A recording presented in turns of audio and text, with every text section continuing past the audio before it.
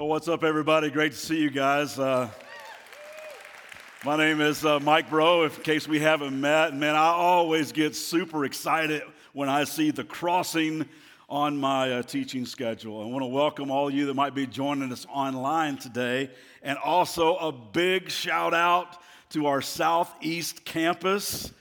Heard that there were 500 people there last weekend for opening weekend. So we're celebrating week number 2 with you guys. So grateful that we get to partner and do this together on both sides of the valley here. Really excited that I get to go to Mexico with a bunch of you guys in May. We're trying to build 10 houses in one weekend. I mean, it's a blitz build, and you got till March the 1st to register for this thing, and you really ought to consider going. We got room for like 150 guys. There's scholarships available if you don't have the cash. It is going to be so cool, and it could change a whole bunch of lives in Mexico, including all of ours. So you ought to think about heading down there with us. I heard about a pediatrician who was examining a little 4-year-old boy, and he was just trying to be funny with him, and he checked his ears, and he says, "Is Mickey Mouse in there?" The little boy goes, "No." He said, "I want you to open your mouth. Is Olaf in there?" Little boy, "No." He took out the stethoscope, said, "I'm going to check your heart. Is Spider-Man in there?" He said, "No, silly. Jesus is in my heart. Spider-Man's on my underwear." Now, I may or may not have Spider-Man on my underwear, but it took quite a while for me to allow Jesus into my heart, into my life. I really didn't know him. I was 17 years old when I finally started really studying the life of Jesus, and I got to tell you, he absolutely blew me away. He blew away my misperceptions of God. He changed the way I saw myself. He changed the way I saw other people, and over the course of time, he's changed my life. So much so, when I was about 25 years old. My kids were really small. I sensed a need to get my life into more of a sharp focus. So someone told me I ought to sit down and write like a life mission statement. Has anyone ever told you ought to do that? So I thought about how could I get really laser focused and start living my life in like crystal clear, high definition. What could I write that would be simple and easy for me to understand and something that I could really go after? And this is what I simply wrote down. I said, I just want to look and love and live like Jesus. That's it. Now, gang, I got a long way to go. But I can't tell you how excited I was when Shane told me that we were going to be going through the Gospel of Mark, looking at Jesus. Because I know what can happen to a person when Jesus becomes your primary role model. And today we hit a really cool transitional passage that's found in the middle of Mark chapter 8. If you have a Bible, you can turn to that. If you got an app that you use, or we're going to put it on the screens as well, and you can just follow along. And next weekend, Shane's going to lead us on a journey with Jesus as he starts toward the cross. And that's going to take us all the way up through Easter. And so far in this series, we've heard some of Jesus' amazing teaching, how he taught with wisdom and authority and clarity like no one the people had ever heard before. And we've seen Jesus do all kinds of miracles to this point. He healed a paralyzed guy, a blind beggar, a leper that most people considered untouchable. He restores sanity to this demon-possessed man, even raises a dead girl to life. And here in the first part of Mark chapter 8, he even miraculously feeds 5,000 people with just a few loaves of bread and a few fish. So as you might imagine, lots of people were super excited about Jesus. Their expectations were sky high. You see, for many years, they had dreamed that someone like him would show up. They had dreamed of a political Messiah. They had been longing for an economic savior, someone that could do something about the mess that they were in. They were anticipating this military conqueror who would finally crush the opposition of Rome. And here comes this strong, kind, charismatic, articulate miracle worker. And they thought, well, he just might be the one. Now, the religious leaders couldn't stand Jesus because he threatened their corrupt little empire. But the common people, they loved Jesus because he filled them with hope of a better day. And you know what? The adoration of the crowd can be a pretty intoxicating thing. I mean, celebrity status can be a real rush for people. And honestly, it's a rush that most people don't handle very well. But let's just face it, we all want to be known, don't we? We all want to be accepted. We all want to be liked. So much so we can become addicted to the crowd. We can become addicted to approval and applause. We can become addicted to retweets and how many likes our post has received. I was talking to a dad of a middle school girl who walked in and found her the other day crying, and he began to probe, and finally he got past the "oh, nothing's wrong" thing and discovered that what was the problem, she had posted something and no one, quote unquote, liked it. And it just crushed her because she didn't see it as no one liked my post. She saw it as no one likes me. I mean, we all like to be liked. And I believe Jesus was no different. I believe that Jesus, in his humanity, wrestled with this too. And that's why this passage is so significant to me, not only because it contains the words of life, which you're going to see in just a second, but also because it shows the very real internal struggle that Jesus himself had to wrestle with all the way to the cross. We're going to pick it up in verse 27. This is how it starts. Jesus and his disciples left Galilee, and they went up to the villages near Caesarea Philippi. As they were walking along, he asked them, guys, who do people say that I am? And they said, well, some say you're John the Baptist, some say Elijah, some say you're like one of the other prophets. Then he asked them, but who do you say that I am? And Peter speaks up and replies, you're the Messiah. Yeah, you are the Messiah. You're the Christ. You're the Son of the living God. Now that question that Jesus asked, who do you say that I am, is a question that all of us have to wrestle with. So before we go any further, I'm just wondering, have you reached the same conclusion that Peter did? I mean, maybe, you're not really sure, like I used not to be really sure about this whole God thing. Maybe you got some questions. Maybe you got some skepticism, some doubts. I got to tell you, I am so pumped that you're checking this out. Because God has always honored, even embraced skeptics and seekers and doubters. He's always open to questions. He's always open to honest dialogue. And I know from experience that if anyone will humbly just crack the door to the possibility that God is real, he will show up and help you find your answers. Because God loves honesty. He loves skeptics. He loves doubters. He loves you. He even says, if you seek me with all your heart, you'll find me. And I've discovered it really is a head and a heart kind of thing. And I'm guessing that God has just been longing for some honest dialogue with some of us. And I'm telling you from my own experience, he really does want to satisfy your mind and touch your heart. Just like he did here with Peter. Well, after Peter says this, you are the Messiah, you're the Christ, you're the Son of the living God, Jesus tells the rest of the guys and Peter, let's just keep this under wraps so not to unnecessarily stir things up before his time. And then he tells them, you know what, you're right in what you say, who I am.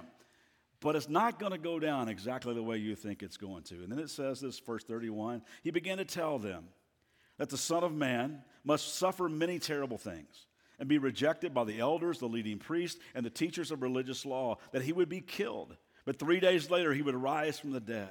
And as he talked about this openly with his disciples, Peter took him aside and began to reprimand him for saying such things. I can see Peter going, there's no way, Jesus. That cannot happen to you. I just told you, you're the Messiah.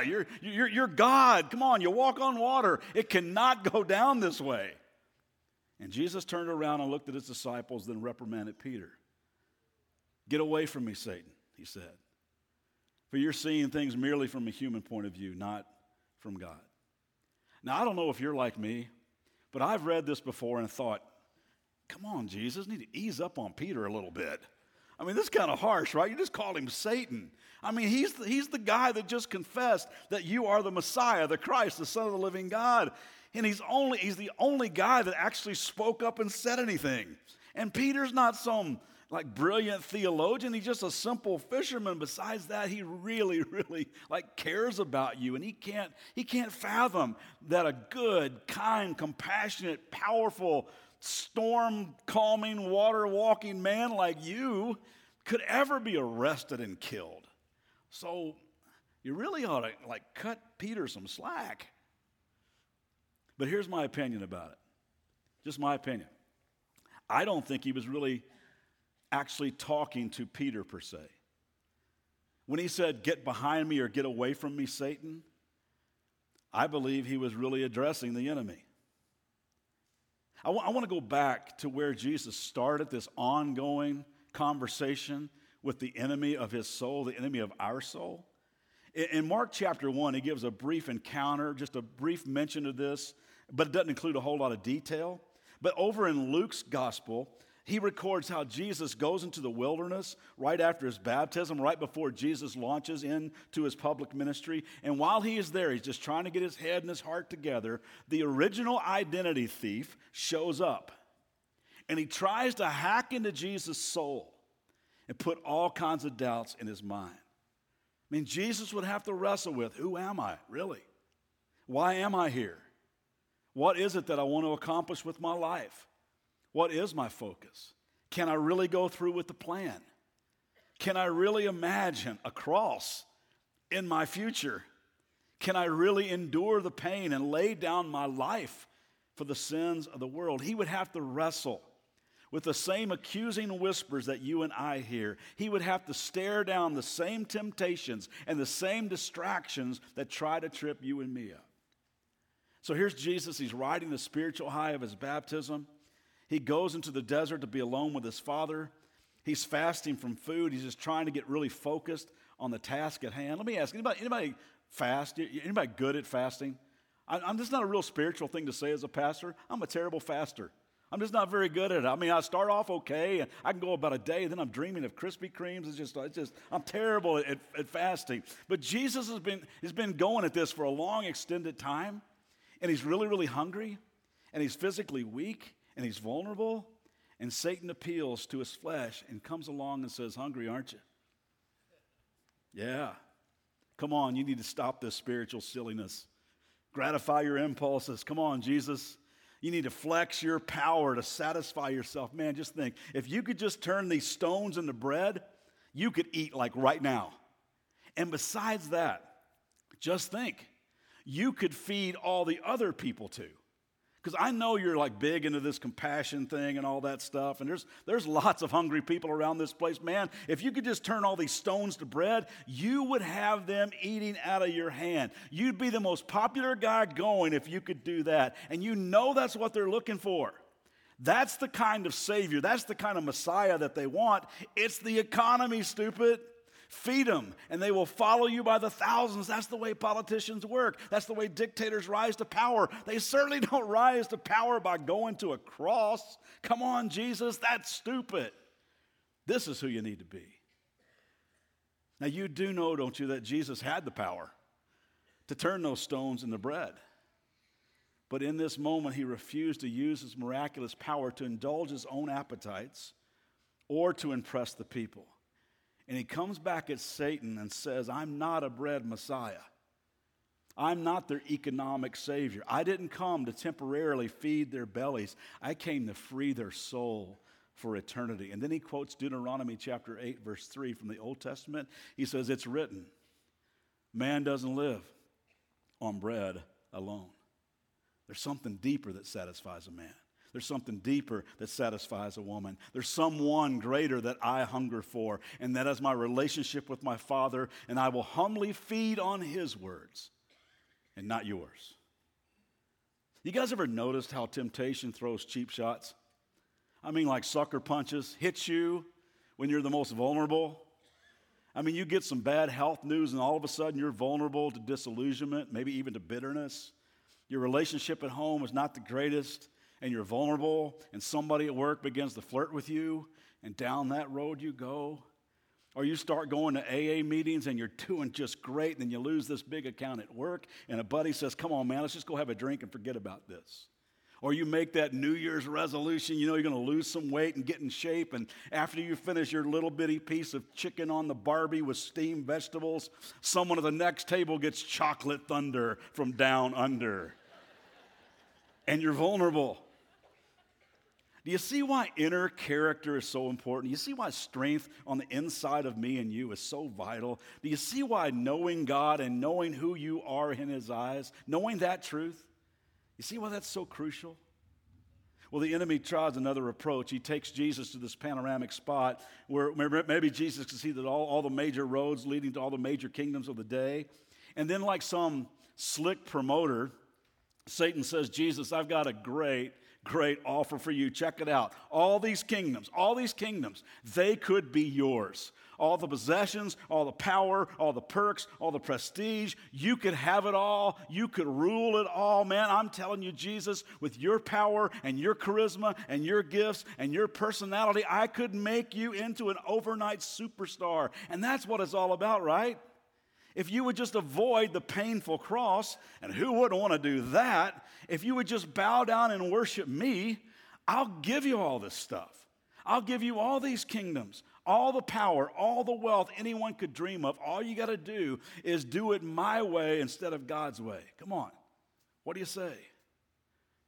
And Jesus again quotes Deuteronomy, the Shema that every Hebrew child grew up learning, including Jesus. It was already deeply embedded in his heart and in his mind. And Jesus says, it's written, you worship the Lord your God, you serve him only. I'm interested in only one kingdom, and that's the kingdom of God. And there is only one who is worthy of my worship, only one who is worthy of my allegiance, only one who is worthy of my adoration, and you certainly are not that one. So Satan tries another angle. He comes to Jesus and says, hey, let me teach you how to get a crowd. Come on, you've done the low-key approach thing. You've tried that unspectacular manger in a stables thing. What did that get you? Got you a few low-life shepherds. You grew up in a little bitty hick town. You've been doing carpentry work. The only guy promoting you is some desert freak who eats grasshoppers and wild honey. Let me promote you. You need a little flash, man. You need a little spectacular. So here's what I'm thinking, Jesus. Just throw yourself down off the apex of the temple. It's about 100 feet to the bottom of the valley. You could do this swan dive thing, and then out of nowhere, the angels could scoop down and catch you, and you can float to the ground. Now, that's what I call an entrance. You do that, and the people will be wowed. They will love you, especially the religious people, because you know they're going to be your toughest sell. That's the kind of Messiah they're expecting and longing for anyway. You know they're not going to go for this crucified Savior on a cross thing. I'm telling you, Jesus, mark my words, you're going to wind up misunderstood and rejected and forsaken and alone. And who in their right mind would want that? So why not play to the crowd? Get your name in lights. Receive the adoration of millions. Come on. What do you say, Jesus? And Jesus says, it's written, don't put the Lord your God to the test. I'm not about to put my Father to some silly angel swoop down to rescue me test, just so my ego can get stroked, just so I can feel accepted by the masses. I'm already accepted by the one who matters most. And I resolved to live my life for his approval and his approval alone. And gang, with that, he walked out of that battle full of peace and passion and purpose and confidence and laser focus. Jesus was able to say, I know who I am. I am the much-loved Son of God in whom he is well pleased. I am a preach the good news, release the captives, lay down his life for the sins of the world kind of Messiah. That's who I am, and that's why I'm here, and that's what I'm going to accomplish. In fact, there's a whole bunch of people in Las Vegas someday that are depending on me to go through with this, and nothing is going to distract me from doing what God wants me to do. And aren't you glad he didn't cave in? Aren't you glad he didn't bail out? Aren't you glad that Jesus didn't choose to feed his ego to be liked, to stockpile his portfolio, to get his face on magazine covers, short circuit the plan of God? Aren't you glad in this moment now, almost 3 years later in Mark chapter 8, as he starts his journey toward the cross, he once again says, no, you get behind me, Satan. I'm not listening to you. I've learned a key thing from my own life through all this, is that Jesus was able to recognize the lies because he had such a deep relationship with the truth.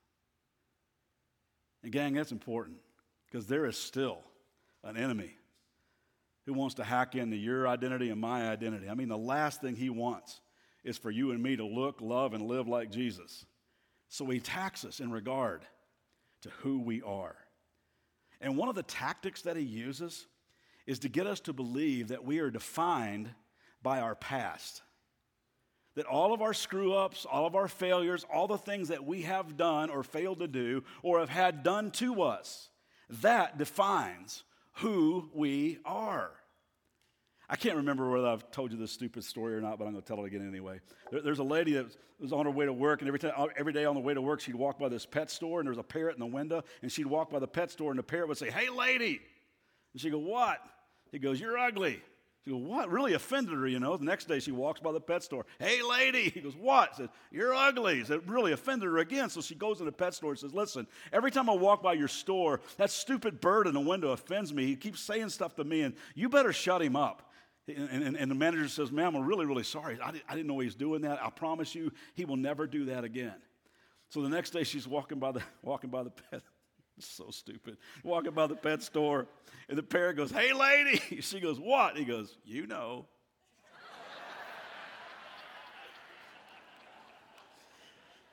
You see, the Bible calls Satan the enemy of our soul, calls him the thief, calls him the father of lies, and also our accuser. And he says to us, you know who you really are. Come on, look at you sitting in church. You know who you are. You're a loser, man. You're a drunk. You're an addict. You're a junkie. Come on. You're just a pervert. You're a felon. You're such a failure. You know. You are tainted. You are dirty. You're irreversibly stained. You know. You're so stupid. You're so fat. You're so ugly. You're so lazy. You're so unloved. You're so alone. You always have been. You always will be. You know. Just face it. That's just who you are. That's why it's so important to have a relationship with the truth so we can recognize those lies. To be able to hear the voice of Jesus in that moment say, "That's not who you are. Because of me, your identity is a much-loved man, a much-loved woman. You are a treasured child of the Most High God. That's who you are." I mean, how many of us can say, why is it I know the square root of 225 is 15? Why is it I know the ins and outs of trigonometry, physics, chemistry, but I don't know who I am? Why is it I know how to change a diaper, juggle schedules, run a family taxi service, but I don't know who I am? Why is it I know how to build a transmission or repair a heart valve or engineer a bridge or play a chord chart or smash a golf ball or close a real estate deal or solve a crime or litigate my case in court, but don't know who I am? You see, so many people find their identity in what they know how to do. Now, don't get me wrong. I think we ought to pour ourselves into what we do with unbridled passion and excellence. We really ought to fully engage in our calling in life. But make no mistake about it, what I do is not who I am. And when I begin to see myself as God sees me, when I find my identity in Him, when I am confident in who I am, then what I do begins to flow out of this healthy, authentic, purely motivated place. Look what it says in 1 John chapter 3, verse 1. In fact, let's throw this up on a screen. Let's just read this out loud together. "How great is the love the Father has lavished on us, that we should be called the children of God, and that is what we are." You see, my worth is not based on what I do, where I work, how much I make, how good I look, how smart I am, how many followers I have on social media, what kind of car I drive, or who I hang out with. I am already accepted, secure, and significant in His eyes, and so are you. And I'm telling you guys, knowing that truth in the core of your being is a game changer. It allows you to counteract all the lies with some rock-solid truth. I was thinking about this encounter that Jesus had with Satan, and I was digging through some old boxes the other day, and I found this thing. I hadn't seen it in years. A pastor friend gave it to me years ago, and when I read it, it just fired me up all over again. The title of it is A Mandate to Satan, and this is how it goes. Satan, take note and listen well. You will not conquer me. I am linked with a sovereign and eternal power, and I have set my face. You're extremely subtle, but I'm on to your ways. You parade as an angel of light, but I walk in a brighter light. Your days of deception are over with me. I won't be deceived, detoured, derailed, distorted, distracted, discouraged, or disillusioned by your schemes. Your vile influence will not cross the no trespassing sign on the gate of my heart. My life is off limits to you now. My doors are closed to you forever. You won't walk in, crawl in, slither in, sneak in, pry in, jump in, swim in, fly in, drive in, or barge into my life. I have a permanent guest that now lives inside, and he cannot share this temple with you. Face it. Your days are numbered. Your kingdom is doomed. Your designs are dwindling. Your evil eroding. Your devilishness dissolving. Your deception diminishing. And your death is dying. Your victory party has been canceled, and soon your show will be over. You can't trap me with your schemes, soil me with your subtlety, or defeat me with your deception, because he that is in me is greater than you. So get off my property. Isn't that awesome?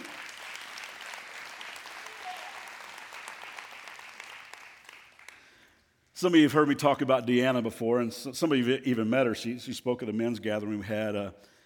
Deanna's a gal that had a rough upbringing and have a tough life, got into all kinds of stuff in the adult entertainment industry, prostitution.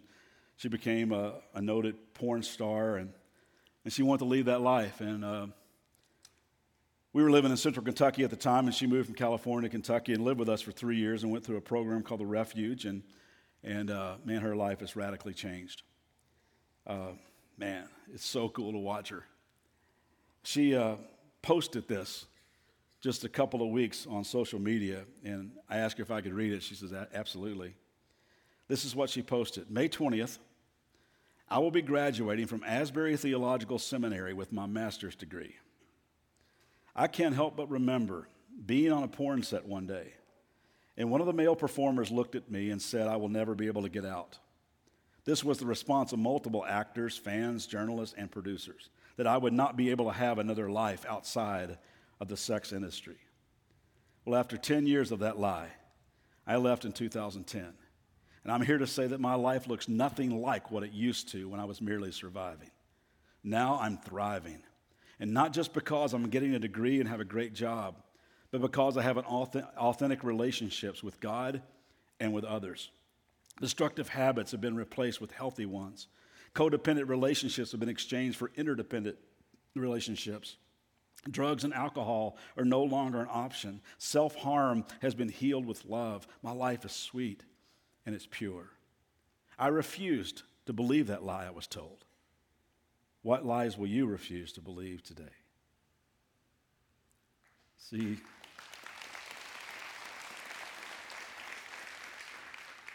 you see, like Jesus, she recognized the lies because she has a relationship these days with the truth. And I know very few people who look and love and live like Jesus the way Deanna does. She knows who she is these days, and she knows what she wants to accomplish with her life. So let me ask you, what lies will you refuse to believe today? Because when you really get to know the truth, Jesus Christ, the truth will set you free. I love this verse about Jesus' focus. And I just want to show it to you because I think this will lead us into our journey that begins next weekend. It comes from Luke, the 9th chapter, verse 51. It says this: as time drew near for his return to heaven, he moved steadily onward toward Jerusalem, toward a cross, with an iron will. Nothing was going to keep him from doing what he came to do, from laying down his life for you and me. So what do you say we move through our week, trying to look and love and live like him? Let's pray together. Father, I thank you so much for the way you love us. I thank you that our identity is found in you and nowhere else. God, we all wrestle with the same temptations that Jesus had to wrestle with, just to play to the crowd, just to do whatever people want, be liked. God, I pray that none of that would distract us from knowing who we really are. None of that would distract us from accomplishing with our life what you've sent us to accomplish in this world. Jesus, thank you so much for the way you just stood toe-to-toe with Satan and you said, get behind me. I'm not listening to you. I'm listening to one voice. And we want to do the same this week. God, all of us know that there are going to be temptations come our way, even as we leave this place, probably before we even leave this place. And I pray in that moment we just hear your voice saying, come on, just choose to do the right thing because that's who you are. Father, I pray that we would live this week in the secure identity that we are accepted and secure and significant in your love. I pray that nothing would be able to take that away from us. And I pray all this in the name of Jesus, and all who agreed said, amen.